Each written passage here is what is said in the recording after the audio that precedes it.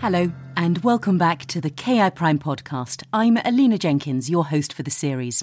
In this episode, I'm talking with Dr. Tarusha Naidu, a clinical psychologist and head of unit at King Dinizulu Hospital Complex and a lecturer in the Department of Behavioural Medicine at the University of KwaZulu-Natal in Durban, South Africa. Dr. Naidu is currently conducting research projects on global North-South engagement in medical education research and teaching, as well as in the health humanities aspects of MDR-TB and HIV. In our interview for this podcast series, she told me more about her work, which led her to be recommended for the fellowship. I'd started to scratch around in an area where I started to realize, both as a researcher and as a medical educator, that there was quite a discrepancy between how medical education is taught in the global South and the global North. And I had gone to Toronto and started working with people there. And Brian Hodges came across my work. I had, just by chance, also done some work in the area of compassion, which is his interest area. But mostly I was interested in how these concepts, even something that we think is as universal as compassion, are actually conceptualized differently in the global North and South, how they're played out, how they're conceptualized. And I think that discrepancy between the global North and South in terms of medical education and research is what I highlighted when I wrote the motivation for the prize. What led you to go down that path? Because it sounds like it's quite a step away from your normal clinical psychology practice. Well, it came upon me quite insidiously because in South Africa, we learn and are taught medicine and clinical practice very much from a Western perspective. And it's probably not as evident in medicine as it is in psychology, because we're literally taught about the mind. And when I first started practicing as a psychologist, I worked in the military just post 94, when non-statutory forces, meaning people that had fought against the apartheid government, were being integrated into the National Defense Force. And I started working with these people around the trauma that they'd experienced as being classified as terrorists against their own government, the government of the country, and realized the kind of psychology that I was taught was a Western psychology that judged these people as militants, as renegades, as non-people. And I started having to work on the ground. Years later, I discovered the same thing was happening in medicine, and the same thing was happening with my colleagues. Two of my colleagues and I wrote a paper about how the psychology that we learnt was not the psychology that we were doing. And realizing also the kind of people that were coming to our hospitals were not getting the kind of treatment and the kind of hearing that was relevant to their lives. And this is why I started looking at, well, why is this the case? And started to slowly realize that by myself. And many people recognize it intuitively, that we're not taught the kind of health practice that is relevant to our context. In fact, it's so harsh that we're taught to judge ourselves and our patients very negatively. I think it's emerging in the North now when you see it around COVID, where groups of migrants and non-mainstream people are having to be labeled because they need to be understood within a health system that is constructed on Northern terms, and they become othered. I know that's a long answer, but that's what prompted me. My work as a clinician prompted me to start thinking about it in this way. I imagine that this is a problem that isn't just relevant to medical research or even the medical community, but across economics and politics. So to start looking into this, do you have to come out of the medical world and look elsewhere, literature or culture, for example?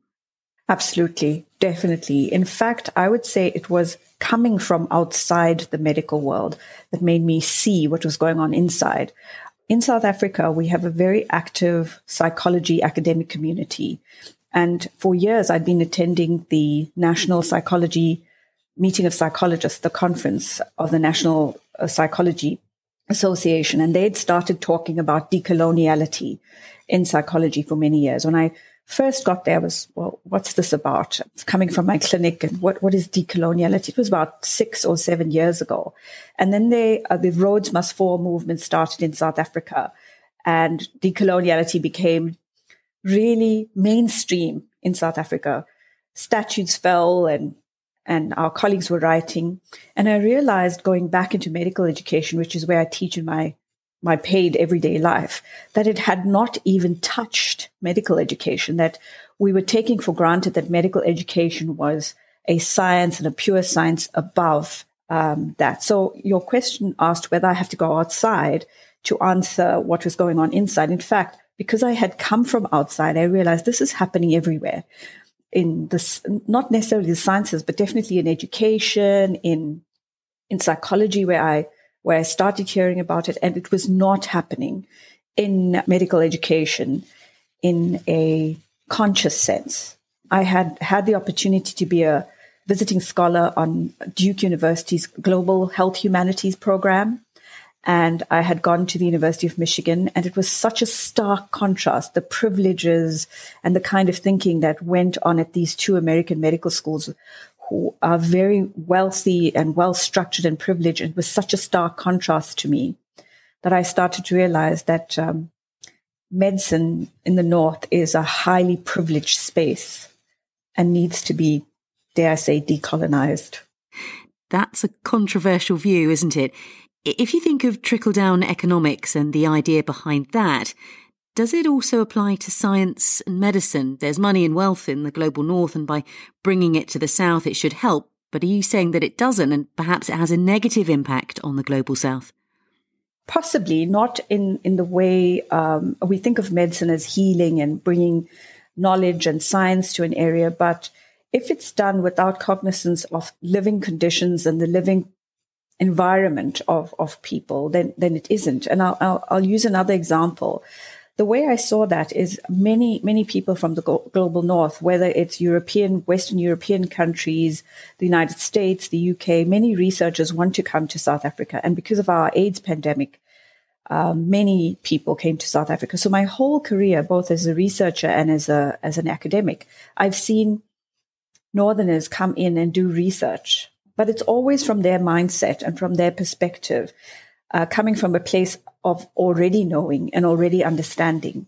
And when you're younger and you have less of a voice and you have much more to lose, you tend to be silent as a researcher and as a student. I had done my PhD on a Norwegian project. I had worked with Americans. I had worked with some other Europeans, and seen how people are in the South tend to become silenced, not necessarily because Northern researchers are silencing them actively, but their voices and their power around economics and ideas and the kind of epistemologies that we are learning are so strong that people are easily silenced. And so that's what I was seeing. Rather than the science is strong, it's a different kind of science, and it's so established that people in the South almost are stifled before they can start to think for themselves. So how do you break that cycle? I've been doing some research and hearing anecdotes about people in Malaysia who perhaps have some fantastic research, but are getting refused publications. And that's important in medical research. You need to publish. So it seems they're falling at the first hurdle. How do you break that cycle? I don't know yet, because that's what I'm trying to do. But one of the first steps that I've taken is to start writing conceptually in the area of medical education.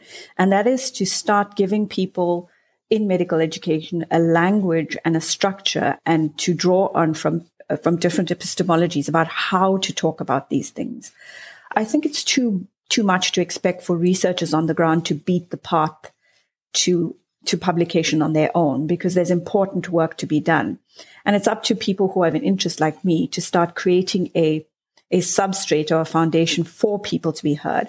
So what I've started doing, and I think on the surface it might look, well, why even do this? Because it's quite esoteric when you first hear about it. But to start giving medicine the language, or medical education the language to speak. So I draw from the work of Walter Mignolo and other decolonial theorists about writing and thinking about how medicine is related to modern thinking, modernity, as he calls it, and educating from both sides. We have the idea that Northerners have had the idea that the South needs to be educated, but we need to educate, for want of a better phrase, upward as well, to educate about how medicine is thought of, that science is not objective science, it's Western science, that economy and the success of an economy is not a capitalist economy, that genders are not binary, that race is a construct. And these are all nicely structured and talked about and set out in other fields. And I want to bring that into medical education and give this complex, esoteric language a place in medical education. So I've gone into the very swampy area of having to bring this very elusive stuff that doctors are not, or medical people are not taught to think about and like, into medical education and think and write about it. I think networking is also very important, and finding people who want to hear. And I have to say that I've had some very good support, and I want to say allies from colleagues at Duke University and especially the University of Toronto with Brian Hodges. And I'm about to do a lecture with researchers there and starting to speak to them about thinking about their research. So it's bringing the high-level epistemology into medicine, but also networking around it and writing these high-level concepts in an accessible way for medical educators and researchers.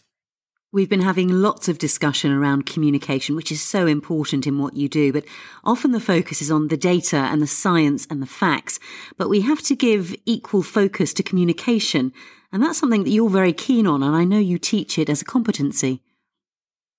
So I teach across all health sciences, the physiotherapists, OTs, speech therapists, and medical doctors themselves, both consultants and practitioners and students.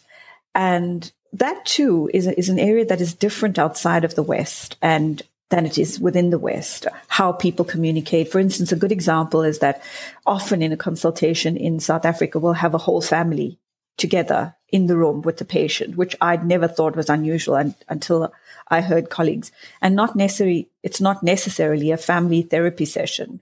It's a session about a grandmother or a father. And doctors themselves take it for granted, but don't talk about it actively as I'd say a decolonizing practice.